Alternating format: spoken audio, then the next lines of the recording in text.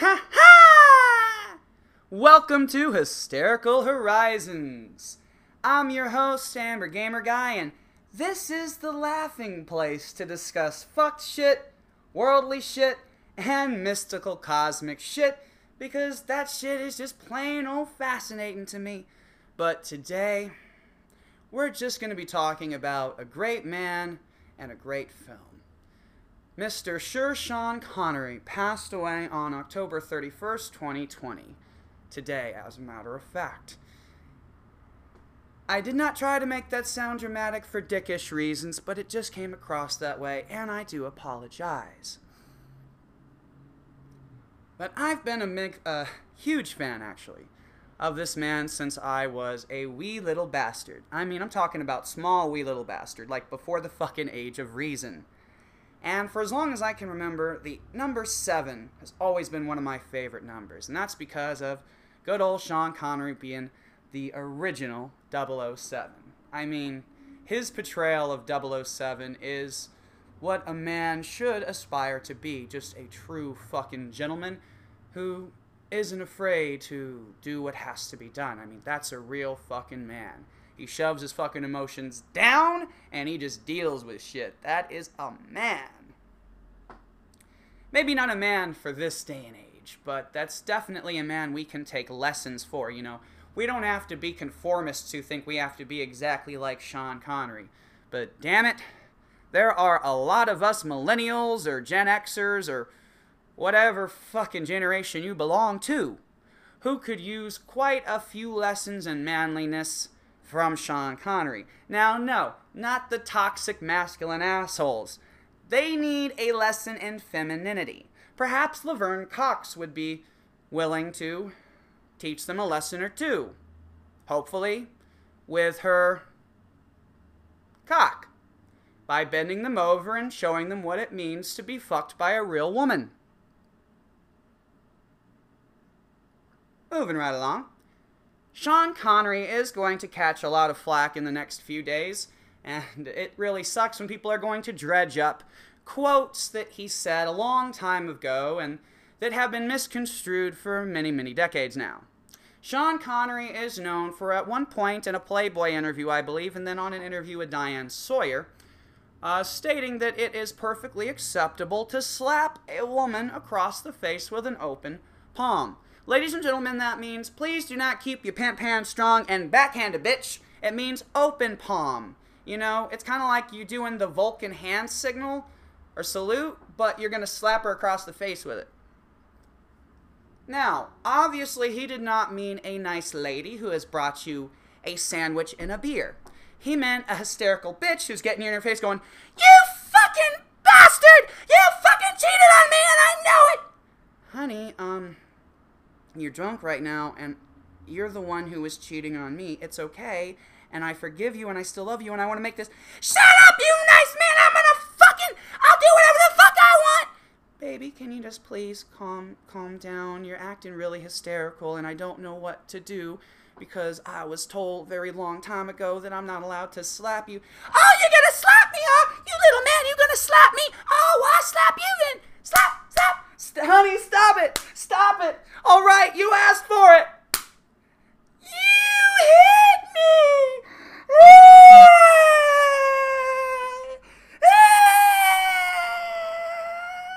Well, that's actually what happened today. See, his advice worked for the era in which it was given, but that's the best case scenario. Though there's another case scenario that's going to happen if you actually try to use an open-handed slap, even if it's in the right scenario. She's going to call 911 and say that you did more than slap her. Or, if you're dealing with a really crazy bitch, once you've slapped the crazy bitch across the face, it's going to be something a little like, "Oh, honey, did you think you were going to slap me? Hang on, let me take my earrings off." Okay. All right. "You asked for it now, bitch!" She's going to grab you by your fucking shirt collar and just go, wham, wham, wham, right hand hook to the face 7 or 14 times. Because you do not fuck with crazy bitches. Men have not kept crazy bitches in line for a very long time because we were taught not to slap them. And now, if you so much as try to keep a crazy bitch in line, they will fucking Chris Brown your ass. Mr. Connery, it is a shame that you passed away today because now more than ever, men need your help. But thankfully, there's a wonderful film beyond the great, awesome James Bond movies that can really teach a man how to be a man, and that is Finding Forrester. And this really is Sean Connery's swan song. It is, without a doubt, one of his finest films.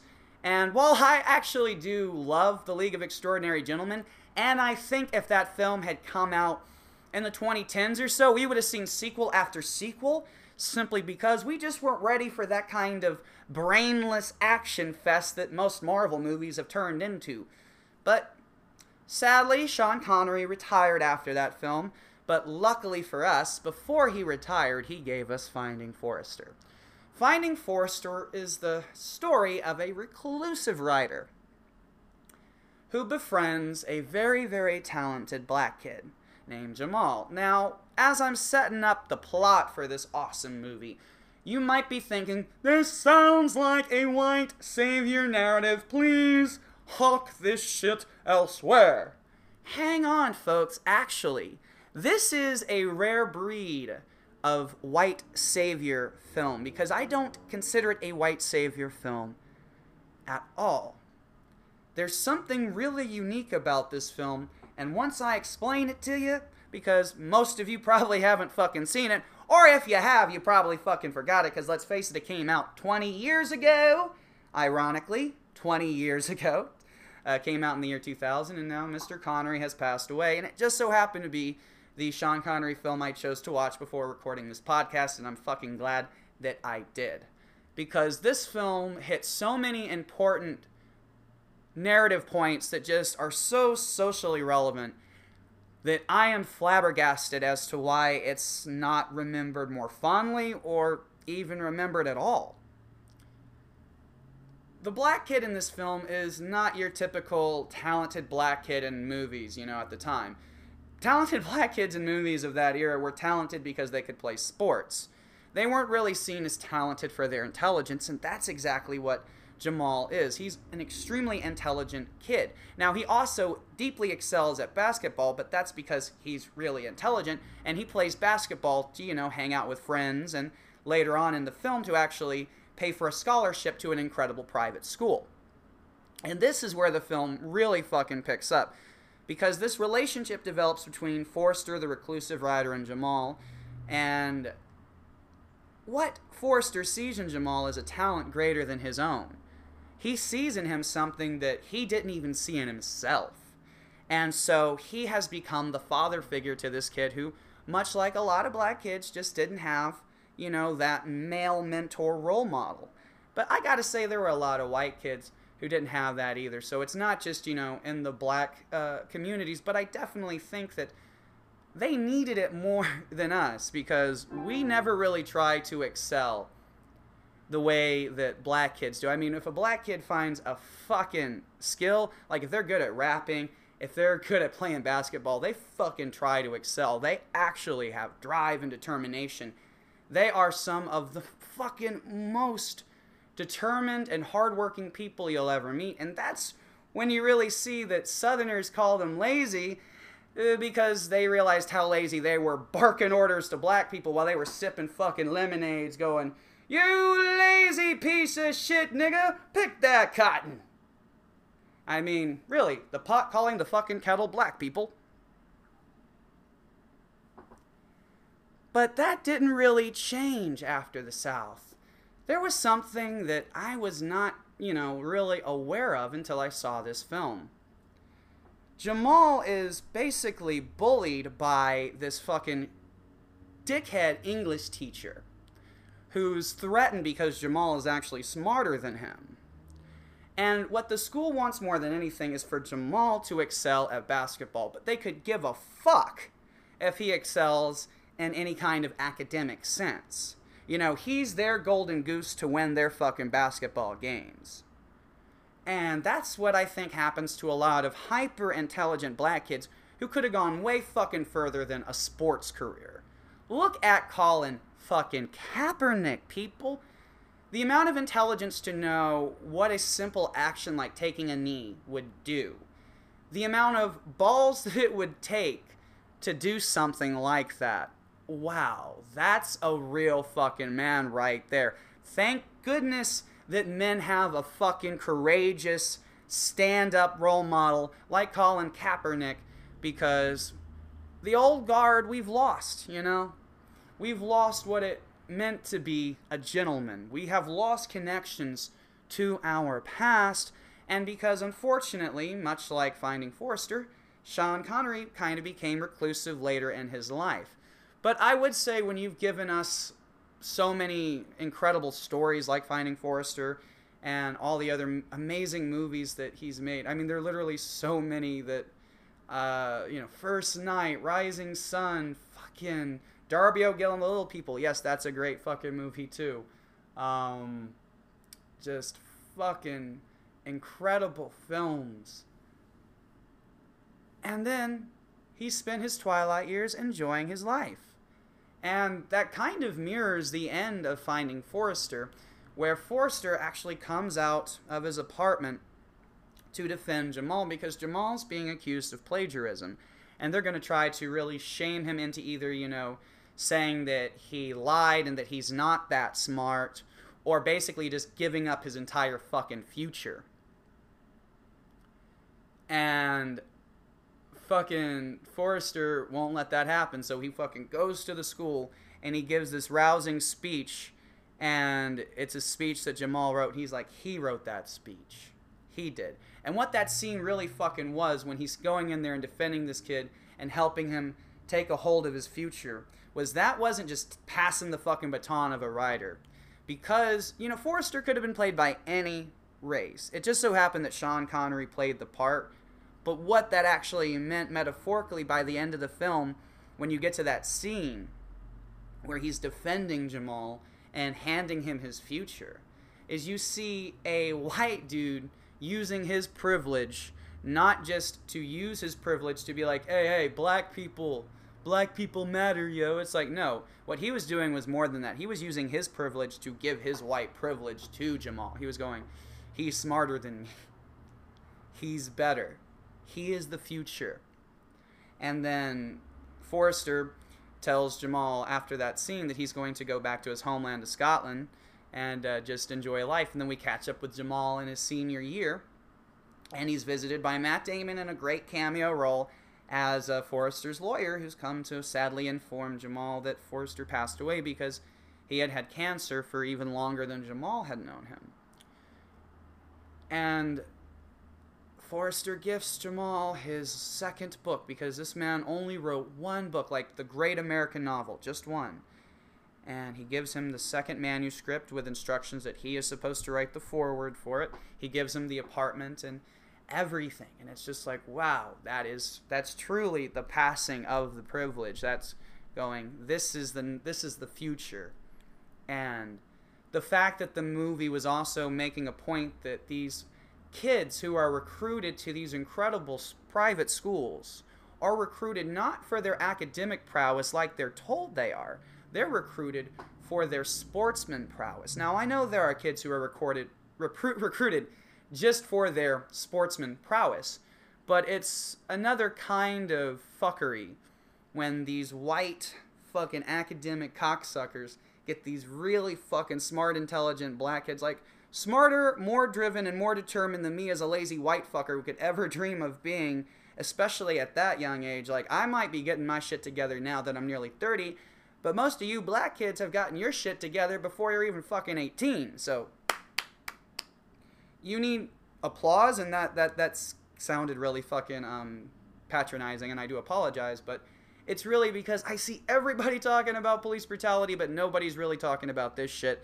And I kind of think this is equally important, if not so more important, because this is happening and no one's talking about it. Colin Kaepernick shouldn't have been a fucking football player. He should have been a fucking politician, an artist or something. His level of intelligence way fucking eclipses so fucking many other people. Exactly like him, but who are white. Look at a fucking white football player. Those are not the brightest bulbs in the box. They might be extremely driven and determined, and I'm not saying all of them are dumb as a fucking brick, so don't think I'm saying that. I'm just saying that's a genius, and the others can be really fucking smart, but they're not going to be a fucking genius. And it's a problem when these geniuses could have been funneled to these careers not because sports is their main passion, like in Finding Forrester. Jamal's main passion is not basketball, it's writing. It's his mind. He just doesn't think he can do anything with it because his friends couldn't give a shit. And nobody's like, oh my god, you're smart, that's awesome, yay, smart people. Because nobody gives a fuck about smart people. Smart people are annoying. They are thorns in the side of the average intelligent person. And it's really funny when these fucking white academic teachers are actually average of intelligence compared to a 16-year-old black kid. And that's exactly what this fucking movie showed. And I can think of no better way to honor Sir Sean Connery than to remind everyone of this fucking incredible film that he chose to be a part of. This was not a man who just picked films willy-nilly. He could do anything he fucking wanted, and he did. You know, he didn't make movies other than for the fact that he loved to make movies. He was Sean Connery. He could get any role he fucking wanted. He retired at the top of his game. League of Extraordinary Gentlemen didn't do well critically, but it was a commercial success. And if he wanted to have made a sequel to it, he could have. He was just like, they didn't like it. I don't know how to pick the good roles anymore. I thought this was going to be a fun and a good one, and everybody was going to have a good time. So I'm just going to go enjoy my life, and they have my body of work to enjoy, and I'll have the twilight years of my life to enjoy. And I think that was an awesome fucking trade, dude.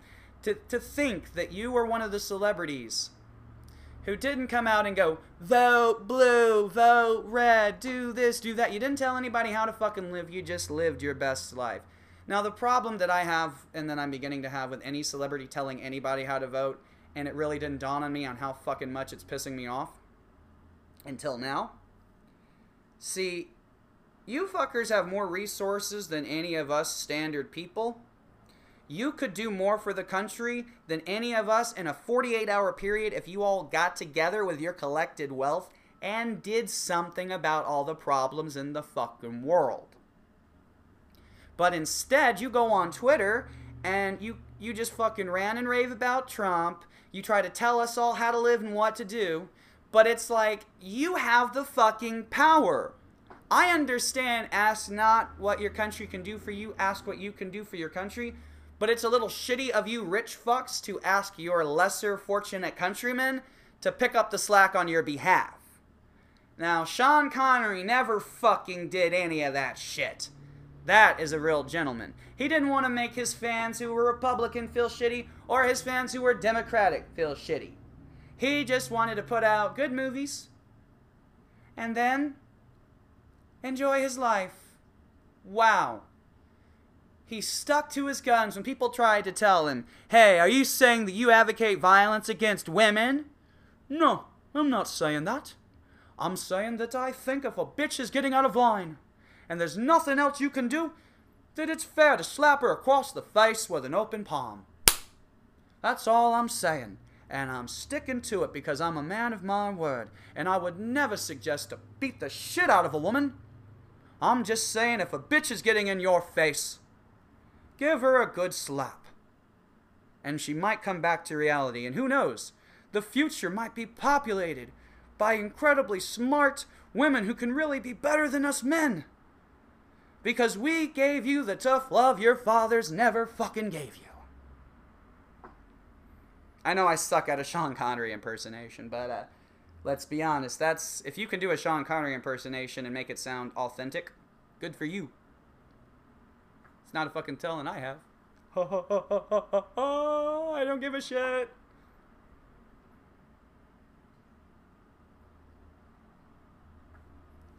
But I do give lots of a shit that sadly, people are going to try to stir the pot and destroy this awesome man's legacy. If he actually believed in violence against women, I'm pretty sure at one point somebody would have been like, Sean Connery beat the shit out of me! But we never heard any shit like that, because the man was a fucking gentleman. And you can really understand that when you just listen to people who met him and go, he was one of the most vibrant, incredible human beings I've ever met. He was so kind. I mean, Roger Moore said that Sean Connery was one of his best friends and one of the best human beings he knew. And that he was the best James Bond. That is coming from one of the ultimate humanitarians of the world, because Roger Moore was always out there using his resources to better the world. He wasn't telling other people how to live. He was getting out there and using his fortunes, using his privilege for the greater good. What are you doing, Mr. Paul Rudd, handing out fucking cookies at voting centers? What are you doing, Mr. John Cusack, going online and bad-mouthing people? You know, you don't like it when Trump and James Woods and all those conservatives do that type of shit, so why are you sinking to their level instead of showing us what it is to be a real fucking man? What it is to be a real human being? You know, let's cut the sexist shit. You know, it's just the fact that if we can drop the man and the woman shit from it, Sean Connery wasn't the ultimate man. He was an ultimate human being. Because this cat, you know, he fucking stood his ground. He refused to give in. He refused to conform. He refused to apologize when he wasn't wrong. He never badmouthed anybody. He always went out and gave his best at his job. And when he finished and he didn't think that anybody would really give a shit about anything else he'd have to do, he retired, went away, and enjoyed his life without causing harm to anyone. That's what human beings should aspire to do. Do something good with your career, and then if people don't fucking value you, it's free for you to just go away and have fun and enjoy your life. Because it's going to be the next generation's duty to defend your legacy. Because your legacy is an important one. For that matter, any person who's made any kind of historical impact on the world, as long as you're a decent human being, your legacy is an important one. Because it shows that you could be a true icon, a true fucking legend, and still be a decent fucking human being. That's what makes Sean Connery's legacy so fucking important. I don't want to hear these weak-ass men who are just trying to go online and say, you know, Sean Connery believed in violence against women. You know what? You know you're only saying that so some woman will see it, and you pray to God that she's going to fucking find something interesting about the fact that you're saying shit like that, and that maybe, just maybe, she'll fuck you. That's all you're trying to do. You're not trying to champion women's rights. You're trying to sit there and get laid. To be honest, I'm not even sure, aside from equal pay, what other rights women need at this point. You are free to vote and do whatever the fuck it is you want to do. The Me Too movement, to a certain extent, showed a couple of problems. It showed that women need to take some cues from Sean Connery and learn to stand up for themselves. Now, ladies, before you take utter offense to that statement, realize I'm not talking about the ones who were literally physically abused and physically raped in a I'm holding you down and you can't get the fuck away from me kind of way. But I'm talking to you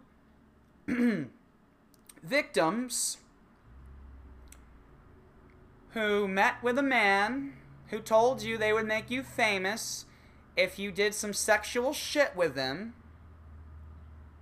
and you went, okay, I can't say no.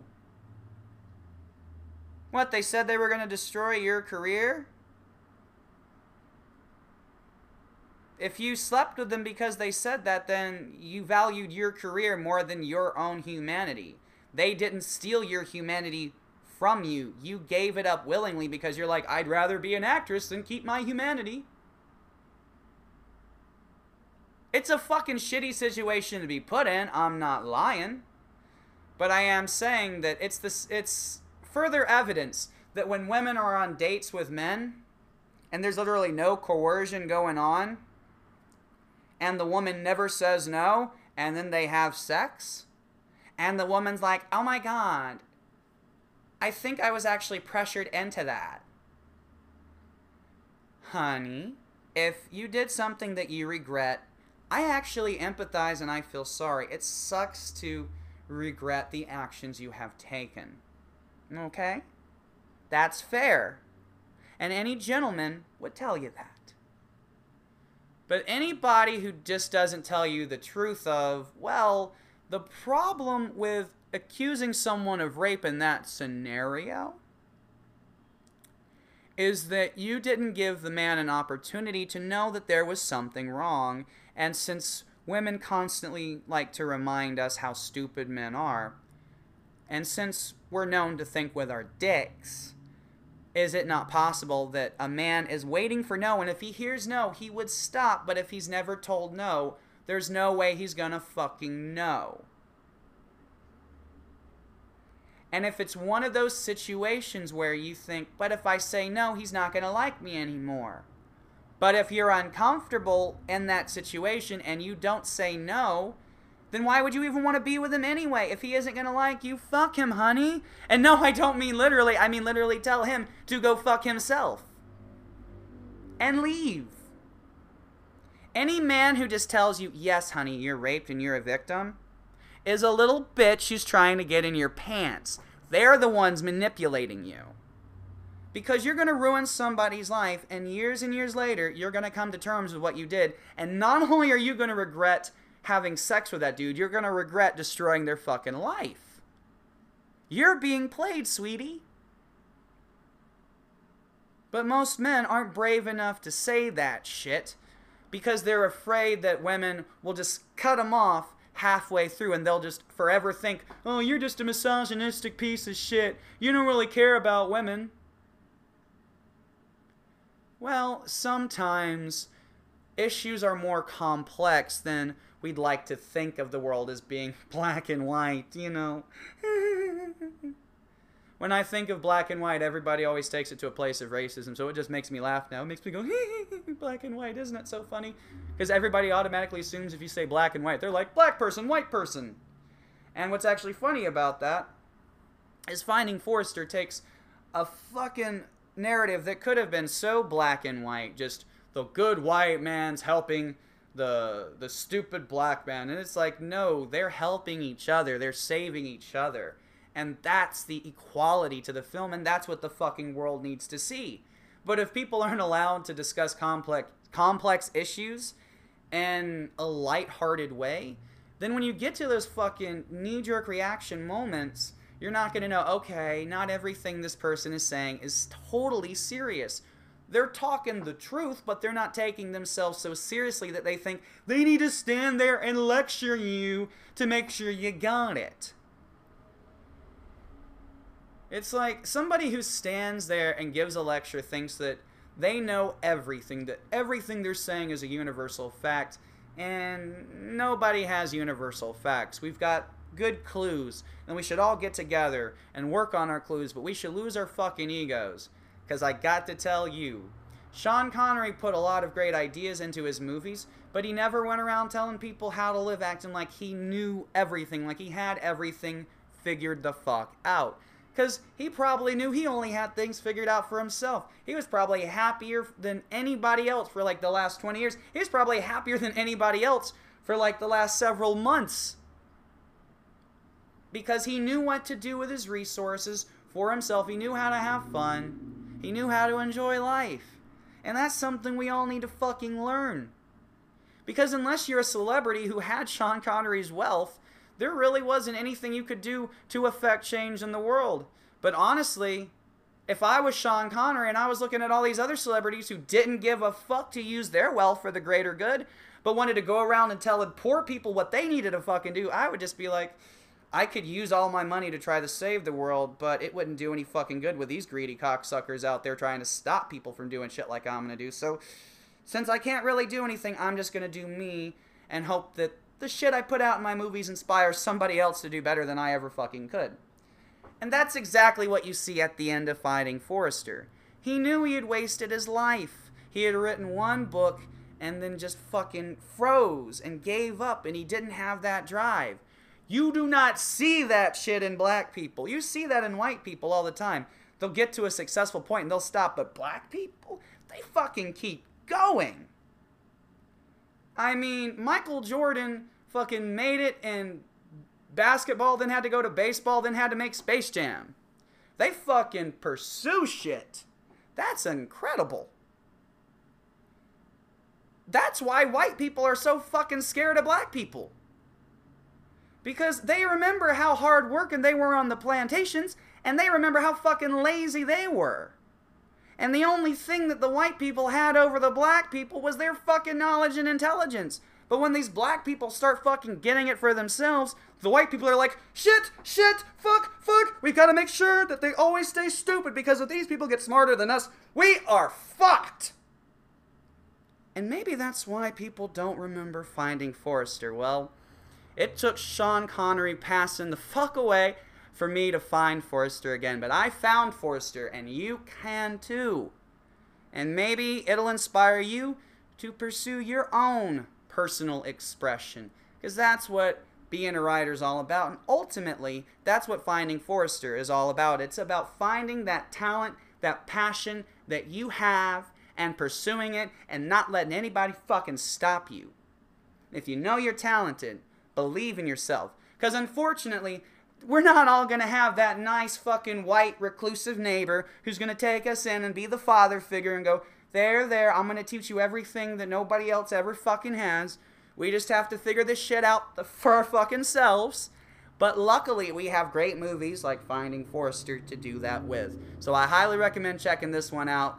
And also Sean Connery's entire filmography, because the dude never made a bad fucking movie, no matter what the critics tried to tell you. Think for yourselves. You might not like all his movies, but I guarantee you he never made a bad fucking movie. Thank you guys so much for listening to Hysterical Horizons. If you're still listening at this point, you are fucking a legend. I love you so fucking much. No, literally, no homo, no fucking sexual advances if you're a lady. I'm not trying to fucking get in your pants and none of this shit like that.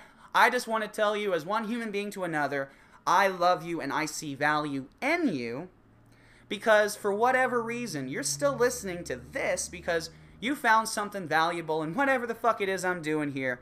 And while it is very hard of me to think highly of myself, because I've never fucking had confidence before, I know for a fact that there's going to be somebody out there listening to this. So if there's just one person out there listening right now, hey, this is for us. And if there really is just one person out there listening right now, hit me up on Twitter, yo, at MegaMOverload.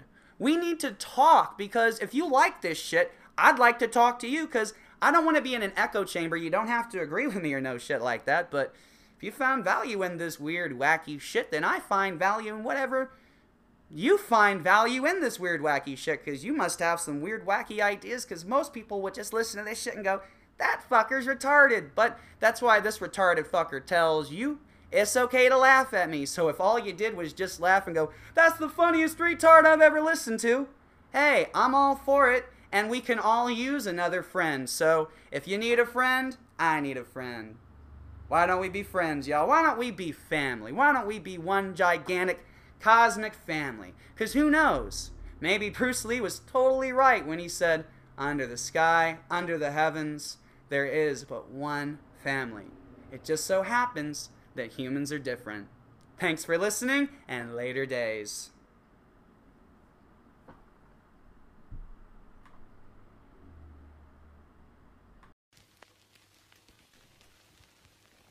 We are the music makers, and we are the dreamers of dreams.